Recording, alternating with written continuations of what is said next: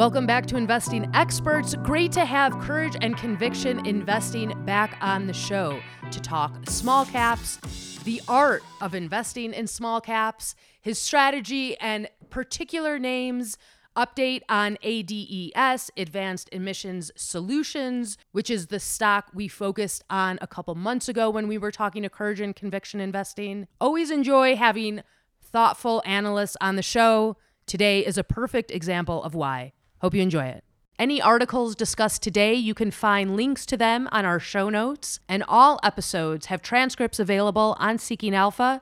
And for those wanting to follow breaking news and general news coverage of the markets, come listen with us at Wall Street Breakfast. We have morning episodes released before 7 a.m. Eastern and afternoon episodes released around 12 noon Eastern. We've got Wall Street Breakfast and Wall Street Lunch for all your market news needs. Courage and Conviction Investing. Super great to have you back on the show. Thanks for coming on. Hi, Rena. It's great to be back. Thanks for having me. I had a blast last time, and was more than happy to get back on the phone and do it again. Yeah, likewise. It was a lot of fun talking to you, and we got a lot of love about that episode. And I think a lot of interest around stocks that people may not have heard of or been paying enough attention to. So super happy to get another episode from you and to investors. So with that in mind, we're at the end of September. We both were just talking about the starts of years. There's the lunar calendar for those following along with the Jewish community. There's a school year for parents of children or caretakers of young kids, or even older kids. They go to school too, I think. So how are you thinking about this time of the year as an investor looking at the markets? Yeah, so unfortunately, the great Jimmy Buffett died, and so Yeah. with him, Endless Summer died. But living in Boston and New England, and today is September 20th, minutes before the Fed, and I would never try to pretend to guess the Fed. I have no idea what they're going to say, but uh, um, it's just a quintessential New England day, crisp air, humidity's gone, cool in the morning, sunny at night, and it has me in a frame of mind of kind of back to school. And so as part of that back to school, cerebral, taking a step back, I was going through some old podcasts, and I re-listened to Stewart Brand, a TED Talk, and I'm going to try to frame this. I'll see if I can. I'm going to try to pull it off, but I think I can. Stewart is a fascinating character who he moved in the right circles, was born in the right place, had a great upbringing with some parents that let him explore and kind of be different. But just really quickly, just to give people background on who Stewart Brand is, he was a military photographer. He went to Stanford. And then he was in San Francisco, was hanging out with Ken Kesey, who wrote One Flew Over the Cuckoo's Nest. So he was in this like psychedelic community, like started the hippie, was like at the forefront of the hippie movement. Then he starts a campaign to see a picture of the Earth for NASA. And then he starts the Whole Earth catalog, which for 4 years was incredibly successful. Steve Jobs quoted him in the 2005 Stanford commencement, how impactful and how forward-thinking this guy was. Back in the day, he in his last publication of the magazine, he says, "Stay hungry, stay foolish." That famous line, that was Stewart Brand. Everyone's probably knows that. But then he goes on to Silicon Valley. He was at the forefront of computers. He was like the forefront of coding. He brought this. He knew the editor of Rolling Stone. He wrote a few articles in like the early 70s about this. And then from there, he goes on to start eventually, not like immediately after, he goes on to start a foundation about like thinking farsightedly. I can't remember exactly the name of the foundation, but that given that back to school, that school of thought, um, that's kind of where I am, because when we last spoke, it was Nirvana. I think I was up 46% in June, knocked the cover off the ball in July, was up 60 something plus, and then had a big drawdown in August, and September's been rocky. So it's kind of the pinnacle, the valley. We were at the pinnacle, and it's definitely getting whacked. But wanted to kind of pull that back, because that's, if you're a small cap investor, this is par for the course. You have to be willing to have conviction in your ideas, be willing to weather and withstand the drawdowns,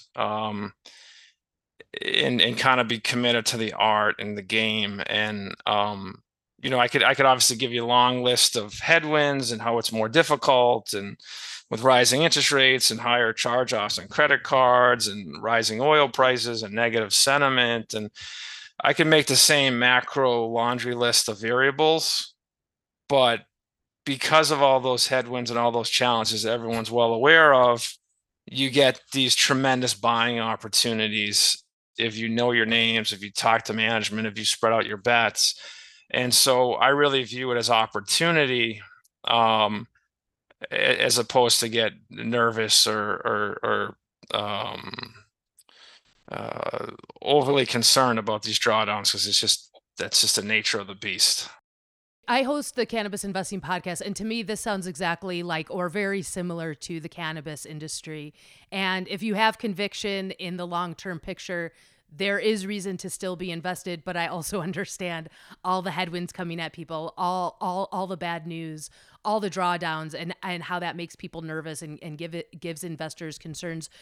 So I guess one thing that I would ask you based on what you just mentioned is, how do you know that you're in a small cap stock for the right reasons, and the headwinds that are coming at you are just headwinds that may, kind of dispel or dissipate as the weeks and months move on? And how do you know that the fundamentals may be changing? I mean, I know that this is very unique to particular stocks, but in general, if you could assuage investors' fears of when to stay dedicated and when to get off of the investment. Yeah, I mean, I think, like we talked about last time, you have to know when you're wrong in this game.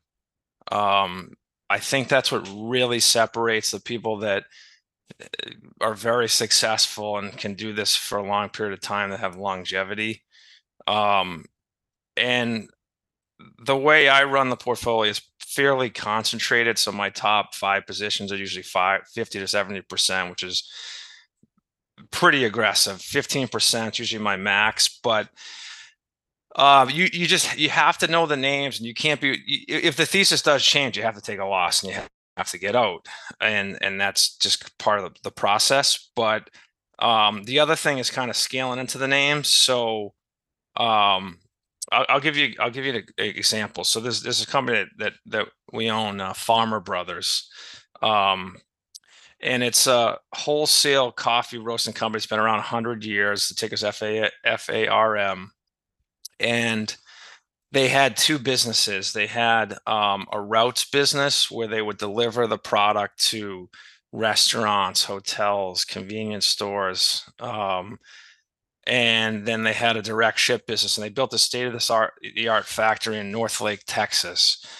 And they took on a lot of debt, and they ran the business kind of poorly. And so some activists came in, they acquired a 15% stake in the company, and, like, I want to say in the high fives or six, and then they became directors, and they had a standstill agreement. So a couple months ago, they reached an agreement with Treehouse Food to sell Northlake, Texas, as well as the money-losing direct ship business. So the purchase price was $100 million. There was $8 million in legal fees and costs. So they netted 92 million. Now, some of that price was also some of the inventory, so it's a little hard to get like a precise dollar figure. But just to frame this to you, how like irrational and inefficient markets are. Prior to this company doing this deal. The company was like $2, and so there's 20 million shares outstanding. So it's a $40 million market cap. They had 105 million in net debt. They announced the deal. The stock shoots up from like $2 to like 360, 10 times the volume trades, and then the meme and the hot money kind of dissipate. The deal does close, but then like 2 weeks or last week, the stock drifts all the way back to 182. So pre-deal, you got a company 40 million market cap, 105 million in debt. Yeah, they did own the factory, but they literally had a gun to their head that if they didn't get this thing refied, they're going to go bankrupt. Got the deal done, closed the deal, and remarkably, the equity was valued at the same price when a company had like 15 million in net debt, and they don't have the factory, but the thing had round tripped from $2 to 360 under $2. And so I aggressively was buying between 182 and 205. They came out, the management got let go, or they agreed to get let go, probably because the board pushed them out because they were making a lot of money. They did make a lot of good changes finally, but the conference call was really good. The forward outlook's really good, and there are some really good tailwinds going on here. So the stock it was like 280 yesterday. So I didn't get involved till after this, because I wasn't comfortable with the balance sheet. But when I saw this deal and it was going to go through, I started buying it at 3, bought more at 250, and then got really aggressive in the low 2s. And so from the initial purchase price of $3 to 180, that's a 40% drawdown.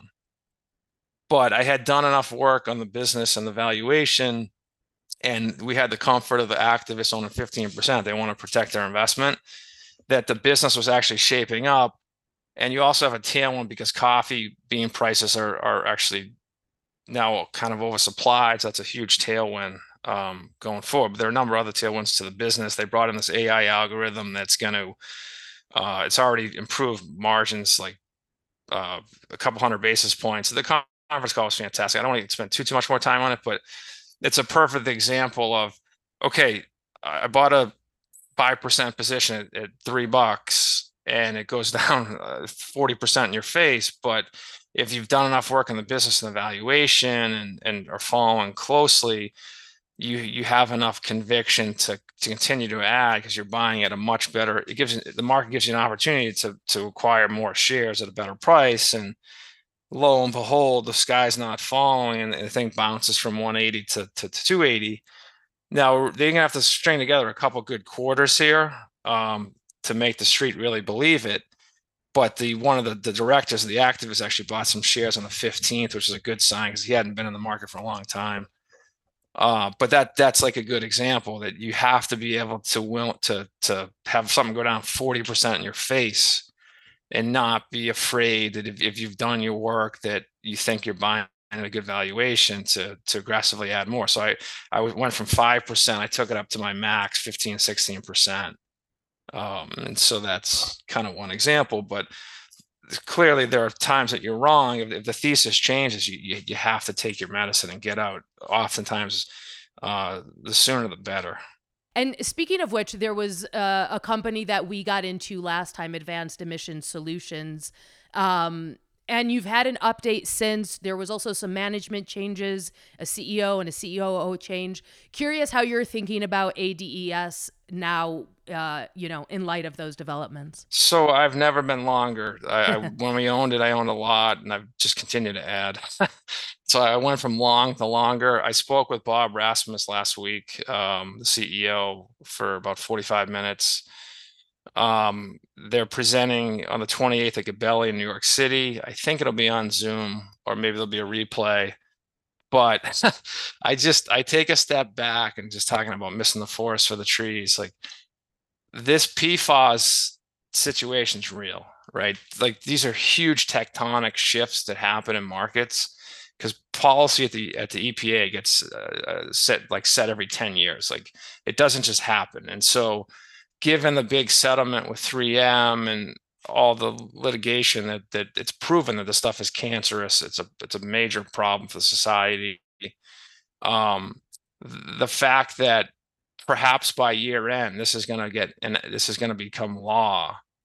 And ADES is one of the best and most direct ways to play this theme. And the market cap's like 60, $70 million. Nothing's changed in the thesis. And I had a really good conversation with Bob. He's really excited about it. And just to frame this, so Bob starts, he put up $1.8 million of his own money, slightly above market to buy the stock. And he's taking a $50,000 salary with like a $50,000 cash bonus. And his options are struck at 3. And then he has restricted stock units that are much higher strike price. So clearly he's excited. And this guy's a really wealthy guy. I think he's donated a lot of money to Notre Dame, and he sure as heck doesn't need the money. I can tell you that. So he, without getting into too many details, he just said, listen, I got recruited, really wasn't interested. He said he was happy playing golf and hunting and fishing and had all these friends. But when I was asked, and I ended up doing a lot of homework, and I did my own independent work, and I got really, really excited about it. And it was enough for him to get off the sidelines and kind of get back into the game. And so I had a good conversation with him, just his attitude, how he thinks about business, how he thinks about the company, how he thinks about how undersupplied granular activated carbon is. And he's got a lot of good ideas. And hopefully they'll provide an update in November after the Q3 numbers, just in terms of the roadmap, framework, where they are, what they're trying to do, the balance sheet. He's well aware of the balance sheet. He has a lot of different ideas there. So I feel great about it. It's my biggest position by far. And I think if you take a step back, and maybe this isn't the imagination, or maybe it's wild-eyed optimism, let's just say this thing gets enacted at the end of December by the EPA into law, and say it's even 10 parts PPT, parts per trillion. This is going to be on Wall Street Journal, Financial Times, Bloomberg, Seeking Alpha. It's going to be on every newscast, Fox News, CNN, what have you. 99% of the world's never even heard of PFAS. And there's going to be a lag effect in terms of how quickly people connect the dots as to how can I directly play this massive theme. And ADES is one of the only publicly traded companies where you could directly participate if they successfully make the upgrades to the Red Corbin, Kentucky, and Red River, Louisiana plants, where they hope to get to 60 million pounds of granular activated carbon production. This is like one of the few ways that you could directly play it. And so the kind of the saying, like, nothing happens for like years and then everything happens in a week.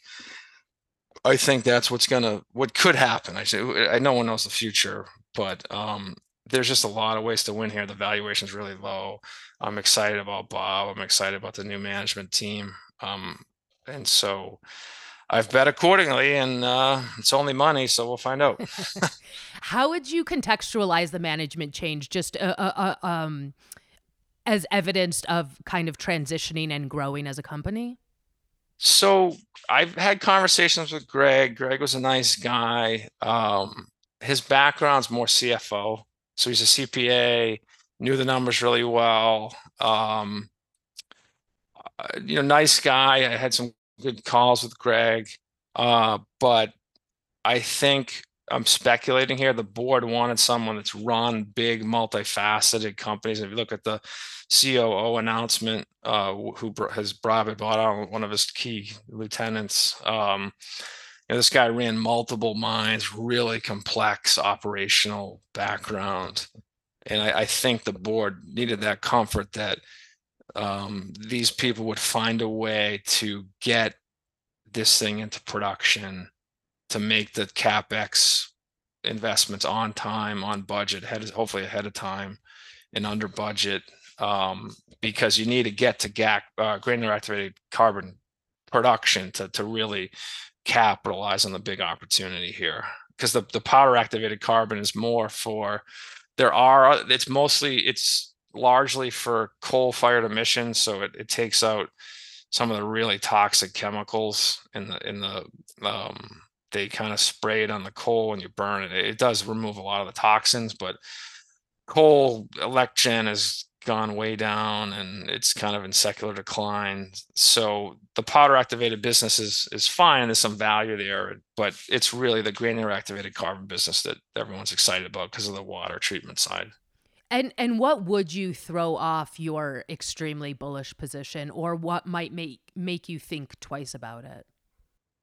They have to make the CapEx investments on time and on budget. And they have to set the framework and the timeline for the street so the street has some visibility and can kind of monitor this. And so if they had any major hiccups in terms of doing that, or there was like material cost overruns to do that, then that would be problematic because they have, say, like $70 million in cash. And the CapEx is like 95 million. They've already started spending some of that, but there is a little bit of a funding shortfall. And so as you get closer to finalization, the closer you are to on time and on budget, the better it is. That way you don't have to raise capital. Now, I think that they could raise debt and perhaps they could do something creative like a ESG type of bond because you're taking coal waste and you're converting it to a product that treats PFAS. We're talking, so like, what's more ESG than that? Like you're taking a product that was completely waste and you're converting it to something that helps the environment. So I think that they can tap the debt market. That's the debt if they needed to.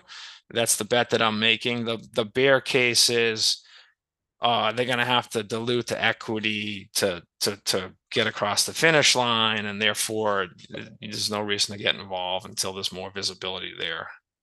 But when I take a step back, I say, well, wait a second. Like you have Red River, you have Corbin, which is they bought ARC, which has all these patents, and they have by 30-year bituminous coal supply, so it's vertically integrated, should be low cost. And you're spending 95 million in upgrades. Like you're telling me you can't raise another 20 million of debt, given all those assets. But we already know that the granular activated markets probably undersupplies without PFAS. So there are tailwinds to that business as well. And at least in the US, it's really an oligopoly. So Calgon's the dominant player, but ADS will be a material player. So I just love the risk reward here, and it's certainly kind of frontier market. It's highly imaginative, and there are probably a lot of buy-siders that would like to get involved, but because of lack of liquidity or because it's a little bit of an R&D project, they're kind of on the sidelines. And so I don't have those mandates that I have to worry about, like they might. But if they pull this off, the stock's not going to be $2. The question is, it going to be 10, right? It's not going to stop at 5. It's going to go to 10. And now we're talking, this is like a 2-year view here. But just as like a quick segue, just talking about thinking far-sightedly and being an investor and like really embracing that mindset. It's hard to do because you have this Robinhood gamification. But when I launched back in May of 2020, I had my Fab 5 portfolio. My number 3 pick was ticker AMR, Alpha Metallurgical Coal. And needless to say, and I botched this. I had a great thesis, and I talked to management, and I was on the calls, and because of the nature of the capital that I had, I couldn't hold the position without getting into too many details. But to make a long story short, that stock has gone from $5 to $250, plus it paid a $10 dividend. So that's 50 times in 3 years. So I was there and I didn't take advantage of it, and there are reasons for that, and because of my capital and look, I wouldn't still be in it for 50x, but it just goes to show you, like, and that's the most extreme example that um, there's no place like small caps in terms of returns, but you really have to embrace that investment mindset. Um, and it's hard to do. It's hard to do when you play as concentrated as I do. Um, right? When you say you have 15% size positions, when you get a 50% drawdown in two of your names, it's not easy. So anyway, but there have been so many multi-baggers that I've had funny things that crash and burn, right? That got the complete thesis completely wrong and it didn't work. So I don't want to just simply cherry pick, but just the way the game works, this is because of the slugging percentage. I think we talked about this last time. Another example is this company, Daktronics, DAKT. I wrote this up privately. I never got to publish it publicly at like 2:35 in December, and they had some balance sheet issues because of supply chain, and they had to get covenant relief from their bank, but the balance sheet was fine. If you go to like Times Square, the big billboards, you go to these sports stadiums, like they had a very good position. This was a profitable business, and there was a lag between when they were gonna realize the price increases to pass through the higher costs. And so the stock crashed from like 5 to like, I don't know, $1.25, and we got involved at like 235. Lo and behold, an activist gets involved. They got the bank debt, which was not even a problem. It's not even that levered, resolved. The price kicks came in. The business got better. Supply chain costs got improved, and the stock goes from 250 to 10, so 4x in less than a year. And that's only in small, I mean, notwithstanding like Nvidia, which had an incredible run off the lows, but and Facebook and whatnot. But I mean, I don't play in those names, but there's no place like small caps if you want to put up big percentage returns, but you have to space out the bets, and you just need to get one or two, hopefully two right. And it's amazing the power compounding of a multi-bagger. How do you get started with your small cap stocks? Does it start from kind of a big picture perspective? Do you have the stock in mind? Are you just paying attention to the stories and so you kind of see the stocks jump out at you? What's your process like? It's bottoms up. I read a lot of news, and I like to see inflection points. So if something moves significantly, I want to understand why, because that means the market was wrong. So either positively, I don't short, but either if it, on the if there's a dramatic move up or down, that's because the market was wrong. So the consensus view was wrong. And so when you get these inflection points, the forces that created these conditions take time to gather. Like, think about a storm, and you have the right set of circumstances for it to become a hurricane or a big event. And so when you get these dramatic departures, both good and bad, from consensus, it can be like a trend. And so I read a lot of news, and there's no set framework or checklist or quantitative quantitative screen. It's more like a TJX, a treasure trove. Like, what are you going to find? That's the adventure. Like, what am I going to learn today? But that said, you do have to be discerning, because not everything that glitters is gold, and you can go off in some misadventures and waste a bunch of time and chew up capital. But that's what makes it fun, is those Don Quixote, those quixotic misadventures. Because otherwise it just wouldn't be that fun. Is it basic discipline and kind of the things that you were mentioning at the onset of this interview, in terms of staying disciplined and in terms of your emotional investing?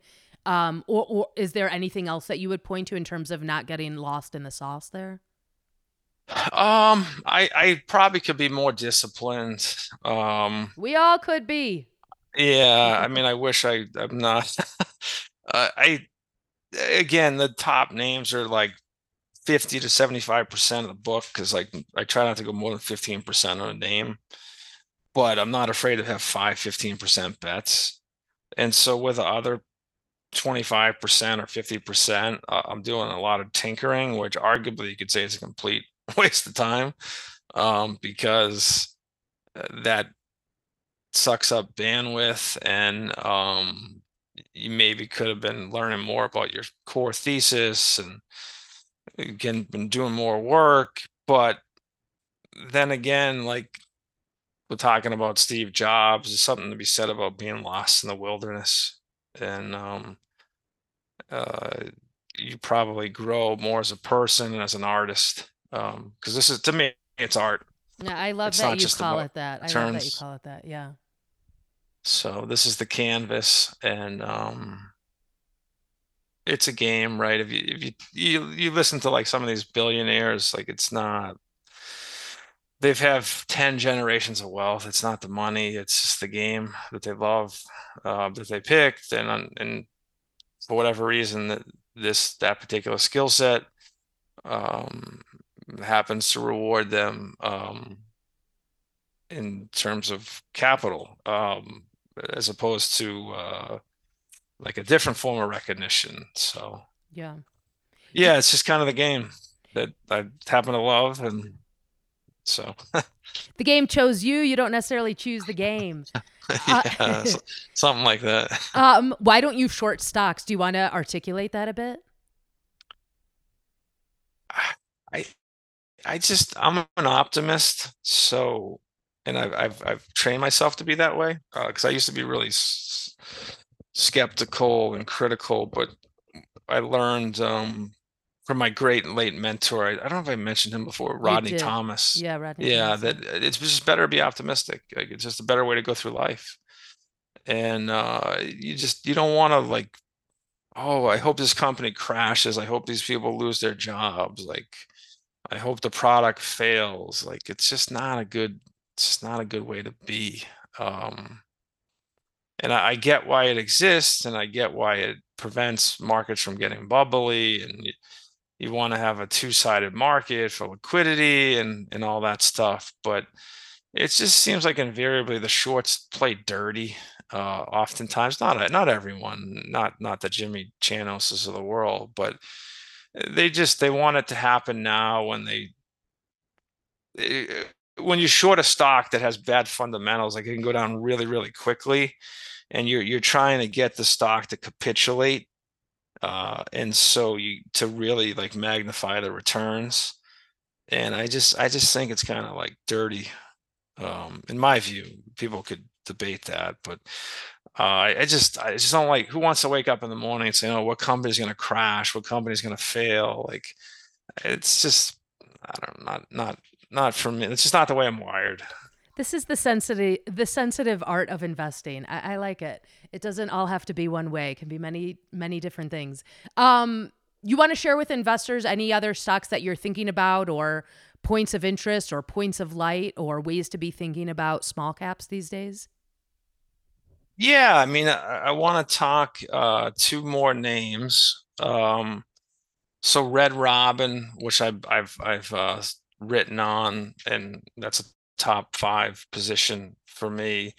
I'm in it like, well, I've been adding recently, but I was long in like the 13s, and it's gone from like 12 to almost 16, and now it's in the eights. I did speak with GJ Hart, the CEO, a couple weeks ago, and I spoke with Todd Wilson, the CFO. Um, had a really good talk with those guys. They really know the business. They're really trying to turn around the brand. They're playing the long game. We got really specific in terms of like the menu and the different quartiles and the stores, and how they brought like all the enhancements they made to the menu, and the philosophy of hiring more people, and the open grills, and um but it's completely like it, yeah, 'cause I'm sized up in this thing, and it's say I'm long at like 12 now, it's like in the eights. But I don't understand why, notwithstanding the macro. I am talking with Todd tomorrow, just to catch up because he spoke at a couple conferences. It seemed like a comment he made was out of context, but I wanted to just hop on the phone with him. But I What had a was the really good comment, time. just out of curiosity? It's just, I guess September, the restaurant industry's has the traffic's down in September, which you have hurricanes and you have gas prices and student loans resetting, right? The moratorium's been lifted, and it could have been any uh, confluence of events, but like this, the stocks got cut in half from the July highs, and I don't think anything's really changed with the business. And my thesis is this company's they guided to 1.3 billion in revenue. The midpoint of the EBITDA is 77.5 million. So the enterprise value is like sub 300 million. So it trades cheap. There isn't a lot of free cash flow generation because they're investing it back in the business, and the interest rates are high, but they've done sales lease backs where they paid down that 12% debt, and then they've actually bought back a little bit of stock. So I don't really know why it's gotten cut in half, notwithstanding just the negative sentiment towards small caps, and maybe there's some big macro long short book, and that happens to be in that basket. Um, but I'm sticking with it. I've been adding here, and I'm going to see this one through unless the thesis is a dramatic departure in the thesis. But if you take a step back, and a company that does 1.3 billion in revenue, an extra 200 beeps in EBITDA margins, that's 26 million bucks. And so it's not what they're doing is they moved away from discounting, and they've upped the product quality. They've upped the service because they've fully staffed, and it's really just this is a margin story more than a sales story. So I don't really care what the comps are. I don't want to be like double digits negative, but if they're down 5%, the margins are better, and you're doing the right thing for the brand and the business, that's fine. And so I'm happy to weather that drawdown. Again, par for the course. And then tying back to the stay hungry, stay foolish, I have one other stock. It's called Yield 10 Bioscience. Ticker is Y10. And so this is absolutely fascinating. But let me be crystal clear. This could go to zero. Okay, so this is 100% binary. And I'll explain the thesis, but I want to be crystal clear. Like if they run out of capital by December 1st, this is a zero. So anyway, just mentioning that. But what they do is these are MIT scientists, and they've developed this seed, camelina, and it's oily. It's a cover crop, so you plant it after the harvest in the fall and then in the winter. So it's a cover crop, so it prevents erosion and the fertilizer runoff. So it's good for farmers. And then you harvest it in the spring. And so there's this hockey stick growth for SAF, sustainable aviation fuel, and renewable diesel. And so a lot of the big refiners are converting some of their refineries because they know to meet the Paris Accord and the mandates, they need to get on board with this. But you physically can't divert the soybean and corn supply to just make biofuels. And so what these guys have done is they've spent years developing this seed that's weed resistant, that can it's called double stack, so it can be planted on the different herbicides you need on the soil. And they thought out the whole value chain. So they have the relationships with the farmers a lot of times in Canada, Western Canada, and they have a seed that they've developed that you can grow at scale. But they have a they signed a non-binding letter of intent with Marathon Petroleum, a $60 billion market cap refining company. And so Marathon put up $1 million in a convert, and they had 128 days to negotiate a deal. And that exclusivity ended on August 25th. And so I don't know what happened, nor could they. I have spoken with Oliver Peoples twice. He obviously couldn't comment specifically about private negotiations, but because the deal hadn't got finalized, they were trying to negotiate an investment and an offtake agreement. So they had to do a secondary, and this would be fascinating to readers that are people really in the weeds. So on August 2nd, they filed a S1 to raise capital, but it was a best efforts deal. And in a best efforts deal, there's some nuances here. So I want to just keep it, I don't want to be super specific, but essentially there's like a provision that when they market the S1 in a best efforts deal, people that do take up on the deal can be short the stock. So in a bought deal, you announce a deal, you probably price under market, you fill up the book, it gets priced, and it's done. This thing was out dangling for a couple of days, so they were out trying to market to fill up the book, and you had a lot of structured guys that came in. And so the stock went from 220 to $1 by the time the thing was done. And then they priced the deal at 65 cents. It came with 5-year warrants at 65 cents. And so talking about signal and the noise, the stock got decimated because of the dilution, but they had to raise the capital because the exclusivity ended, and they are talking to other big oil companies. And there's an omega-3 angle as well. So here we have I'm in like the 60 cents on this one. Because I had a small position, like a foothold, and I did elect to buy more. But if they don't get a deal, this thing's vapor in a couple months. But I'm looking at a company that's arguably developed this incredibly innovative seed to spawn a new industry in terms of camelina that arguably is empirically going to be one of the sources of biofuels, because you can't just have soybean and corn oil. There's an omega-3 aspect. The market cap right now is like $5 million, notwithstanding the warrants. But at the end of the day, if Oliver doesn't get a deal, and they're talking to Mitsubishi, the big refiner in Japan. They're the big conglomerate in Japan, and so it's a binary bet. And I just think the upside is so big. But make no mistake, if they don't get a deal because they can't get to terms, it's going to be a donut. So that's staying hungry and staying foolish. Binary indeed. Yes. How low do you let it go before you start kind of rethinking things? Well, that's kind of my whole point.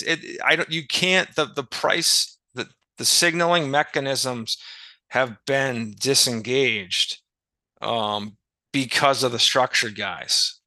So they shorted the hell out of this thing, knocked it down, and then they arguably bought the deal. There's technical ways to do it, right? So it's supposed to be with different pools of capital, but they have the warrants at 65 cents. So they could have shorted the deal, and they don't have to, they're playing for zero. And then if the thing goes bananas because they get a deal, that they can cover at 65 cents. So they could have aggressively shorted at 45 cents because arguably these guys ruined the company. But when the Fed funds is 5.5% and you can't raise equity capital unless you get a deal, then they have you over barrel. And the science is arguably unbelievable. The value chains are well thought out. The burn rate's only $1 million a month of this company. This isn't like a biotech burning $5-10 million a month. So I really thought this through. But at the end of the day, it's 1st and 10 on the R 10-yard line with 2 minutes to go, and I need Oliver to be Tom Brady. This is the 2-minute zone, baby. You got to do it. Right, more small cap artistry. Yeah, you got to. Are you Tom Brady? We'll find out. If not, it's going to be another expensive zero. Add it to my collection. Well, Courage and Conviction Investing, this has been another great conversation. I think a lot of thoughtful ideas and thoughtful strategies to keep in mind for investors. You run Second Wind Capital for those looking for more insight, ideas, more engagement, more direct access, and for your free articles, check out Courage and Conviction Investing. I'll leave you with the last word, final thoughts, final sentiments for our audience. Again, thanks, Rena, for having me. Stuart Brand said it best: stay hungry, stay foolish. Don't be afraid of the drawdowns. Have conviction in your ideas. Space out the bets, and it pays to be an optimist in America. But again, I really appreciate the time, and it's always fun to connect with you. Yeah, absolutely. I really appreciate it too. And here's to the next one. Hope it's soon. Just a reminder, anything you hear on this podcast should not be considered investment advice. At times, myself or the guest might own positions in the securities mentioned, but this is for entertainment purposes only, and you should seek advice from a licensed professional before investing. If you enjoyed the episode, leave a rating or review on your favorite podcasting app, and we'll see you soon with a new episode.